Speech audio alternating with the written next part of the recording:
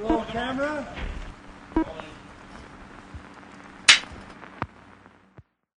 Action.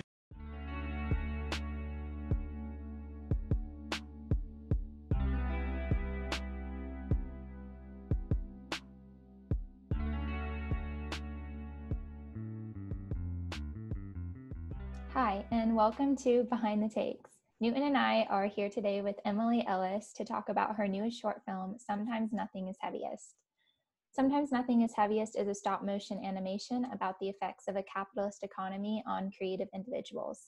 If you haven't seen the film, you can watch it on YouTube. Just type in Sometimes Nothing is Heaviest, Emily Ellis, and it should pop up.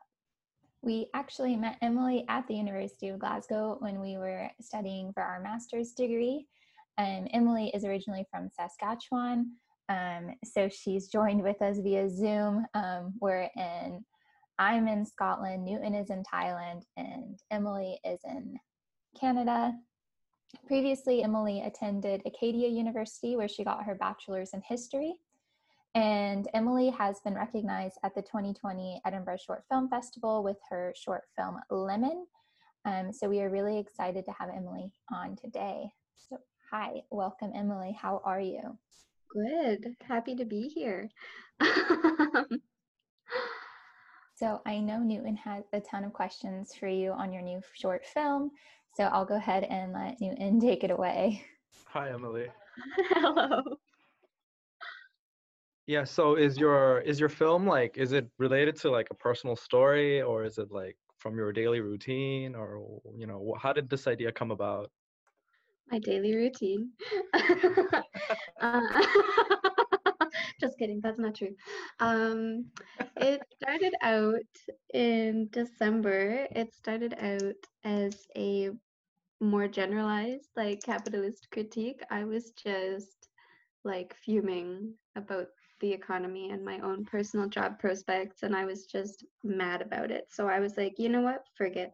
I'm gonna make another capitalist critique to add to the existing long canon of capitalist critiques. Like, we need another generalized one of those.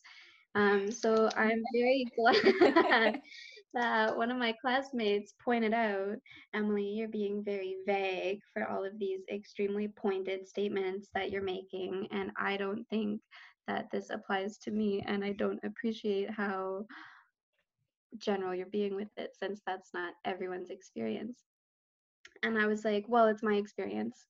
And then, like, 2 days later, I was like, well, it's my experience, so we'll just lean into that, and like zeroed it in on my own thoughts, feelings, and opinions, which are that if you're a creative person in this day and age, the capitalist demand that you like monetize your body, like not just like the outputs of your labor, like a lot of the scholarship talks about, like, the starving artist, whatever, hard to sell your music, hard to sell your art.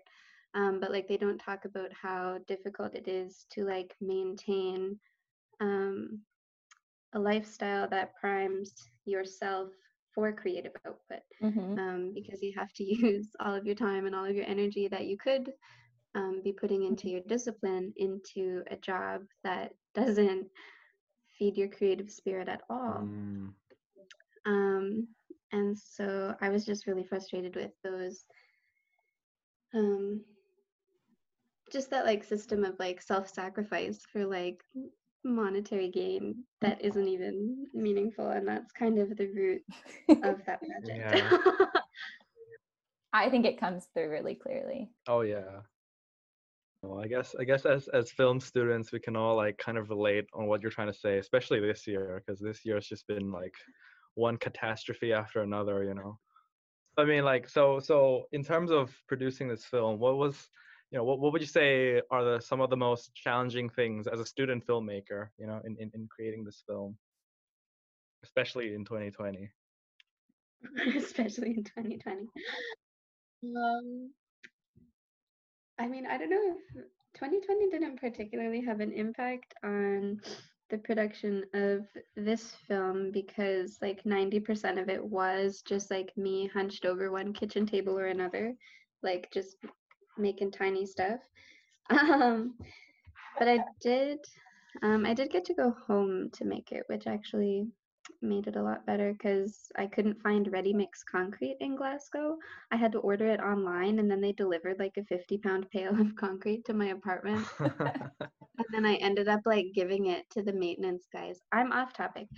The hardest part about being a student filmmaker is that you kind of run up against the wall of both um, the feasibility of what you want to do versus like your own talent, and what you want to do versus your budget. Mm.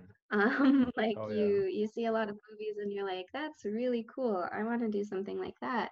And then you realize, first of all, that you don't know how, and that you, even if you did know how, you wouldn't be able to like polish your skills up that much yeah. in like, you're like, maybe if I was 30 and did nothing but this for the next 7 years, or you realize that you could do it, but it's going to cost you like $30,000.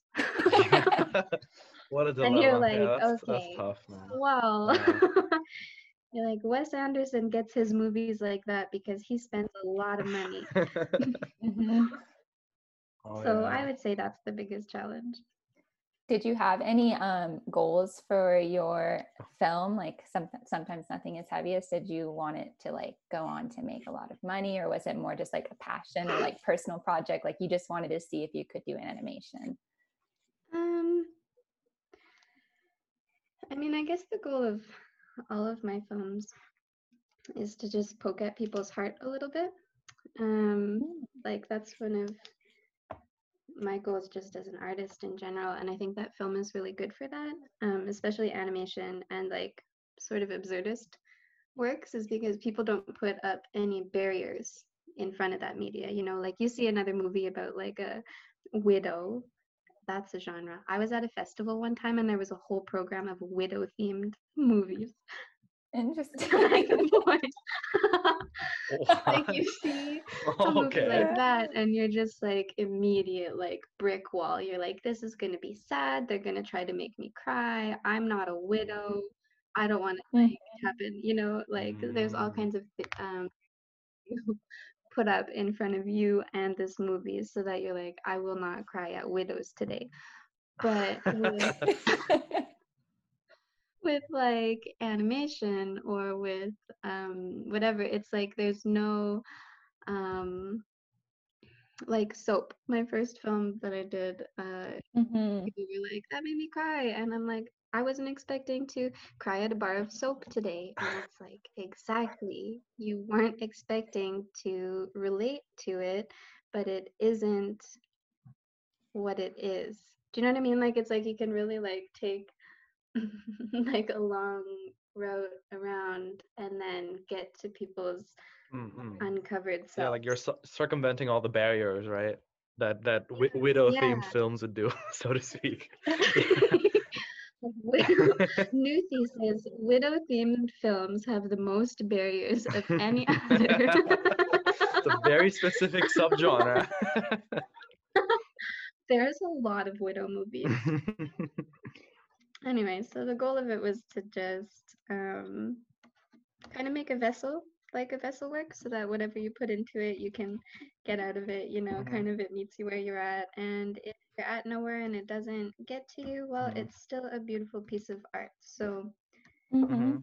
Yeah, I would say that you conveyed quite a few like complex feelings, like really, really well in that film. And I think one of the ways you did that was through the music in your film.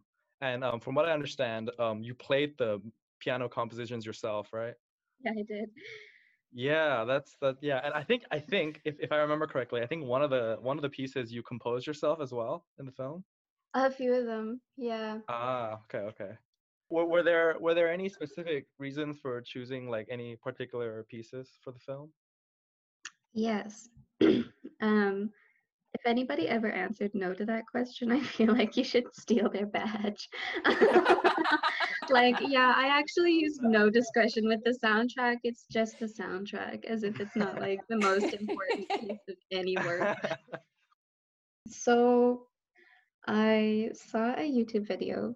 It was analyzing how Pixar makes you cry, like just their sound engineering. And their whole thing was you have to develop themes for your relationships.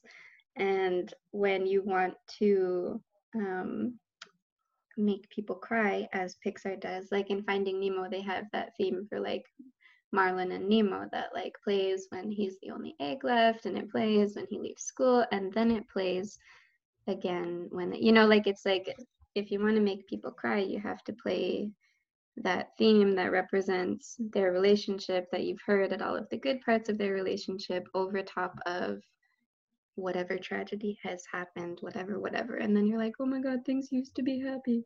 And so I'm not speaking very well this morning. I'm apologizing just in advance, but No worries. No, You're doing that great. makes sense though. Yeah. Like there was a formula that you put yeah, into your so music. I decided I would try that a little bit. Knew that it probably wouldn't turn out Pixar well because it's just me, musician dropout. But I was like, there's 3 relationships in this film. There's the relationship between her. I never named the protagonist. If I say her, it's her. Between her and the painted hand, between her and her work, and then between her and the spooky hand. But then I decided, yeah, between her and the spooky hand. But then I decided not to have a theme for her and the spooky hand because I didn't want to curate that experience at all. So the one that's between her and her work is just that like super repetitive John D piano tune that plays while she's just chilling in her house doing what she does, and then we reprised it, sad version, at the end. What else did I use? We used a lot of Prokofiev's music. There's 2 2-3 because we took one of them and rearranged it twice. Once we stripped it down just on the piano for the first time she goes outside, and then we arranged it for piano and clarinet the second time she goes outside, and it kind of gives that weird, like almost suspended feeling while she's outside. But I didn't want to choose like well-known pieces because if you're going to use a well-known classical piece, you had better have a good justification for it because like that's a loaded bomb, like you use Ode to Joy in your film, you'd Right. better have a reason for it. Yeah. And then we did Baroque in the liminal space because Baroque music is all, it has that very steady plodding tempo. It kind of like shifts between major and minor keys. Like typically that's usually what happens, at least in Bach's. So that's why we chose that, just for like the kind of offsetting, not negative, not positive tone, but like with a very, very steady tempo to just kind of like show time steadily passing, even though we were just whipping through a montage. In regards to other aspects of the films, I really enjoy the outdoor scenes, and there was I believe there was like a ladybug as well. That wasn't like a claymation ladybug, right? That was an actual ladybug. How did you film like it? Those are real bugs. You actually went outside for this. Those were real bugs. Um, yeah, well, the forest is just, I should send you a picture of it. It looks hilarious. It's about like 12 sticks jammed in the dirt. Oh, That's I it. see. And we would just like rearrange them. Like the whole thing was about Uh-huh. yay big, and we would just like rearrange them for different shots. And we get it all muddy for the puddles and stuff. Really cute. Anyways, so I kept calling that scene the TSN turning point because it's like it really is like the joiner between like her house, that safe and comfortable warm glow, and where we're headed, which is like the mountain, the stairs, the doors. Like it was very difficult conceptually to like join these 2 things in a way that makes sense. And so when I was writing out the storyboards and everything, I was like, yeah, we'll just have an outdoor scene. She'll just like walk there. And and then I'm like sitting here like in May, I'm like, she'll just walk there? Like how? And so we were doing that and like nothing was working. Like we were like bogged down on that scene for I think I don't know how many days. Like we kept trying to do it and then getting really sad and frustrated. And then we're like, you know what? We need some success. We'll go film something else. And then we'd be like, okay, we still need to come back and do this outdoor scene. And it just like wasn't working. It wasn't working. We're running out of time. The whole thing is just the mankiest. Like the footage, the cut footage from that scene is the mankiest. I'm not gonna swear. It's the mankiest stuff you've ever seen in your life. And so I maintain that those bugs are an act of God. Mm-hmm. It's a fairly spiritual film. I don't know if that came through. I believe in the resurrection. That's like a key component. But I was just like, oh man, like, we need this film to work, like this scene to work. It's the TSN turning point. We're gonna lose everyone if we can't get her to the second half of this film. So, you know, let it work. It And we went did. out and there was Yeah. just like a bunch of ladybugs The just like ladybugs came on through. our Yeah. stuff. Yeah. And so we were just like click, click, click, click, click, click, click. And I was like, oh my gosh, they know the edges of their frames. I'm like, click, click, click, click, click, click. And then it was like, we're just sitting there and she's like, oh, here's another one. Click, click, click, click, click. And then they're like staying on the leaves. And I was like, quick, get her. And so we like put her down and I'm like, click, click, click, click, click. And I'm like, lay her down, lay her down. And I'm like, you take the camera. And so we're just The like photo shoot. sitting there like, Yeah. I'm so glad it worked out. Yeah, that's great. Okay, here's the $1 million burning question though, and it's related to the thumbnail. So yeah, could you please explain the flamingo umbrella holder, and it's its features. It's very pronounced features. it's assets. Assets, yeah, it's assets. Um, yeah, so I had a week left to finish all of the sets. And like at the start of that week, we didn't have the stairs, and we didn't have the mountain, and we didn't have the entryway. And so I built all that, and then we had like 2 days to do that entryway space. And so, I get the cardboard all cut up, I get the door done and wallpaper it and put hooks on the wall because I was like, she's gonna hang her coat up. But then it was just like empty and I was kind of brain dead, all of the excited energy that was just like, oh, I'll make this little thing for this and this little thing for this. Like the other rooms took like quite a while, but we only had 2 days to finish the entryway. So I put it up on my Instagram and I was like, what does this entryway need? And like the poll answers were all like, put like little shoes, little boots, a side table with keys and like tiny mail. And my friend Emma was like, put a fire extinguisher there. And I was like, okay. But there was like a good 8 or 10 votes for umbrella holder. Everybody was just like, there's something about this space that needs an umbrella holder. So I'm like, okay. And then I woke up the next morning feeling some kind of way. And I was like, what if we did it, but we made it an ass? And then I was like, oh no, that's too much. I'll just make like a flamingo because it'll offset, we'll stick with like our vaguely primary color scheme, it's yellow walls, we'll paint it pink, like it'll be great. And then you know how intrusive thoughts go. Make it a flamingo with an ass. And I was like, okay, that's too much. We'll go back to the people.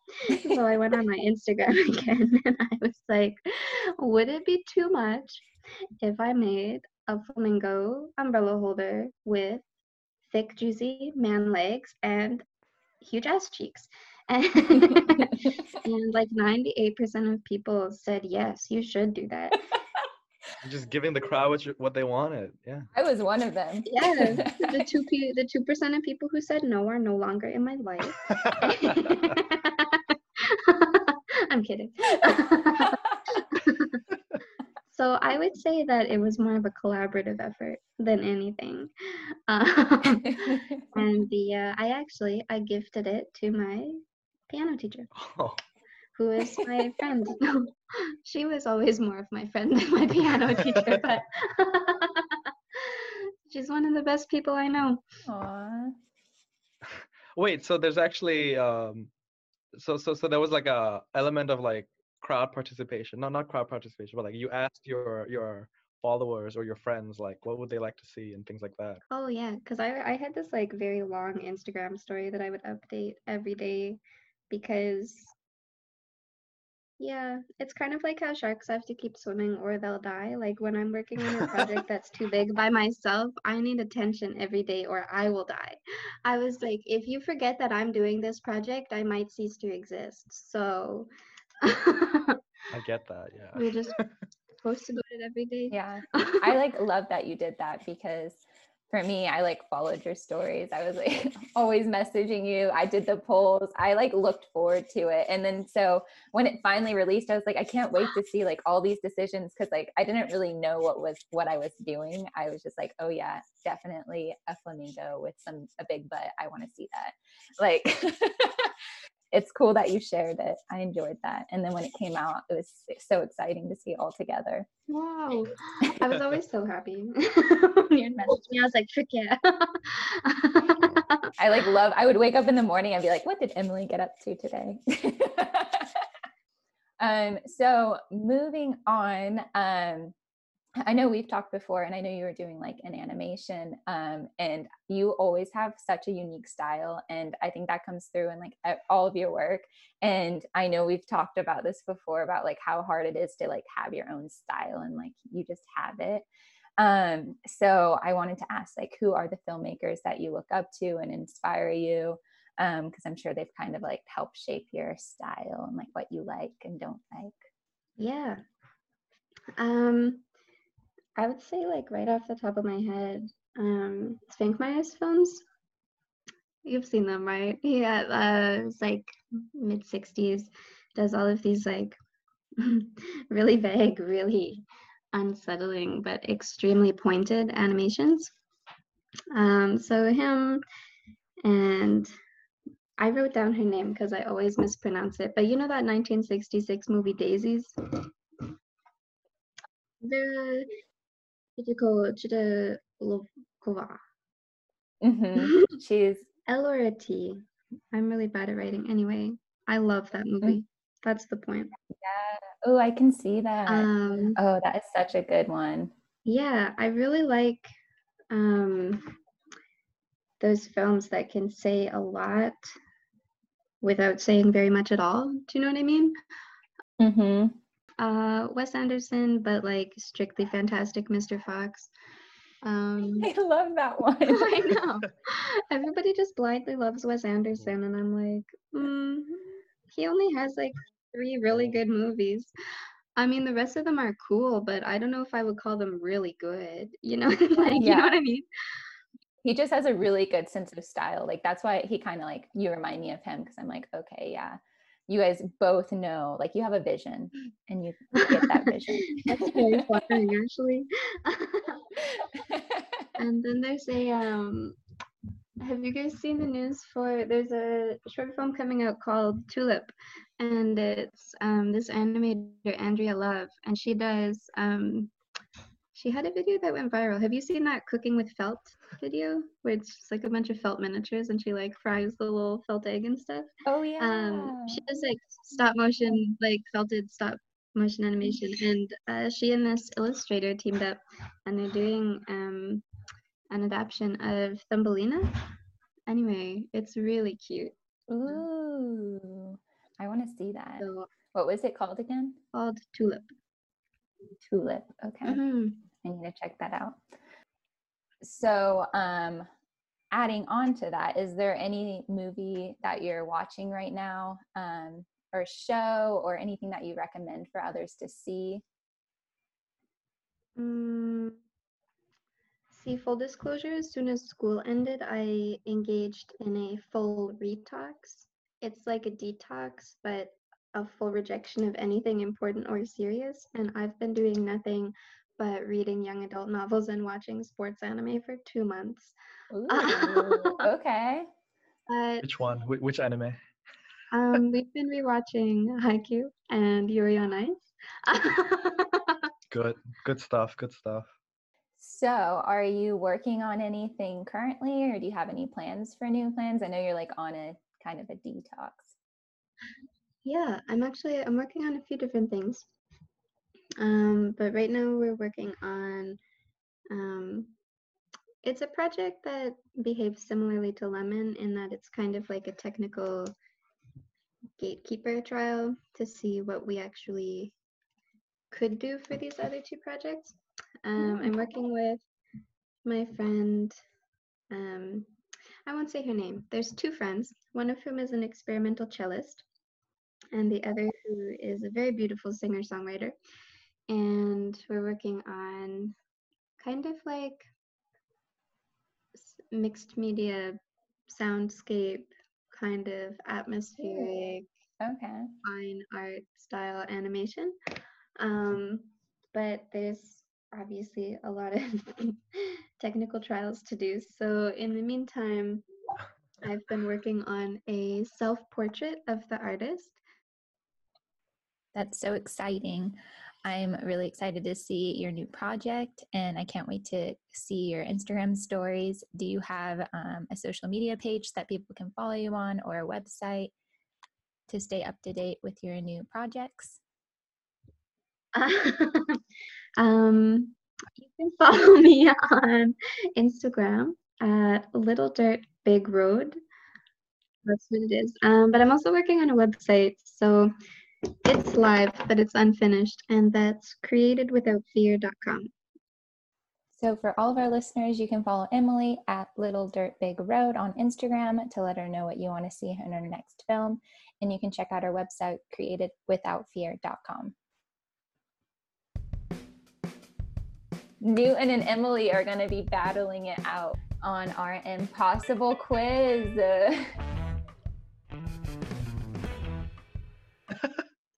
Okay. Best of luck to the both of you. We're going to start easy and then go more difficult. So, Oh, frig.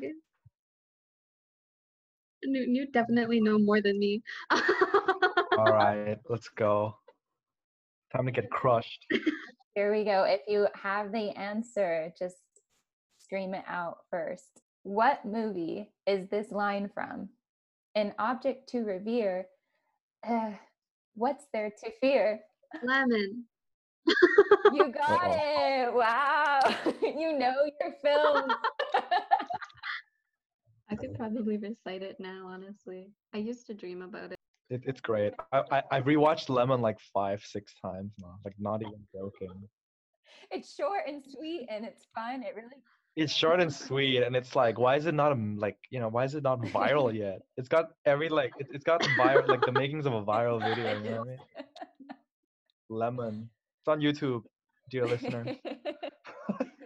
And it was the official selection for Edinburgh Short Film Festival. So, we're not just saying it's good because we are biased because of Emily. It actually is good. Other people think it too. Yeah. That's always the litmus test. Although, like, I never trust it. If nobody likes it except me, I'm like, wrong. Okay, next question. Emily is leading right now with 1 point, Newton with 0. Okay, and sometimes nothing is heaviest. Name the object that gets turned into a painting. Bread. Toast. Okay. Wow, Newton Yeah. came in. Take that, Emily. She can't remember it. Her newest film. She's put it behind Don't you her. know your own film, Emily? Turned into a painting. I was like, did we do that? That's like a real metaphysical argument, though. Like, just because you put it in a frame, is it a painting? Oh. Okay, that is too much for my brain to process right now. Let's move on. Yes. Okay, final question, and the toughest question. So here we go. Who is credited as the first female American animator? A. Helena Smith Dayton. B. Tracy Walker. C. Jane Winslet Richardson. Or D. Retta Scott.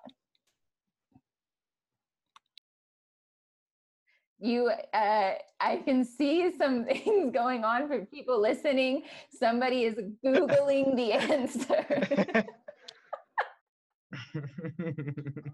Is it Retta Scott? Wow, wrong. Some people, they do credit Retta Scott as well as the first animator, but the answer we're looking for, Newton, you're out of time, so you don't get to answer. Oh, wow. I'm out of time. Wow. The Impossible Quiz has no winners today. Nuts. The answer is A, Helena Smith Dayton. She started doing clay cartoons in 1916, and she's well known for Battle of the Suds. So that was the answer we were looking for. But Retta Scott, not to be confused with Retta Davidson, she is noted as Walt Disney's first female animator. So you weren't wrong, but you weren't right. And I cheated. So was I ever right? Thank you all for playing. Thank you, listeners. If you're still with us, thank you for listening. And if you enjoyed this episode, please tune in next week for our next Behind the Takes interview. And thank you, Emily, for coming on and waking up on a Sunday. Thank you for having me.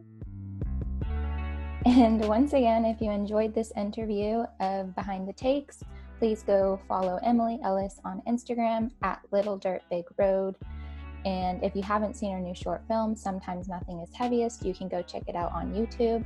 And thank you again for listening. Have a wonderful day wherever you are, and we'll talk to you all next week. Bye.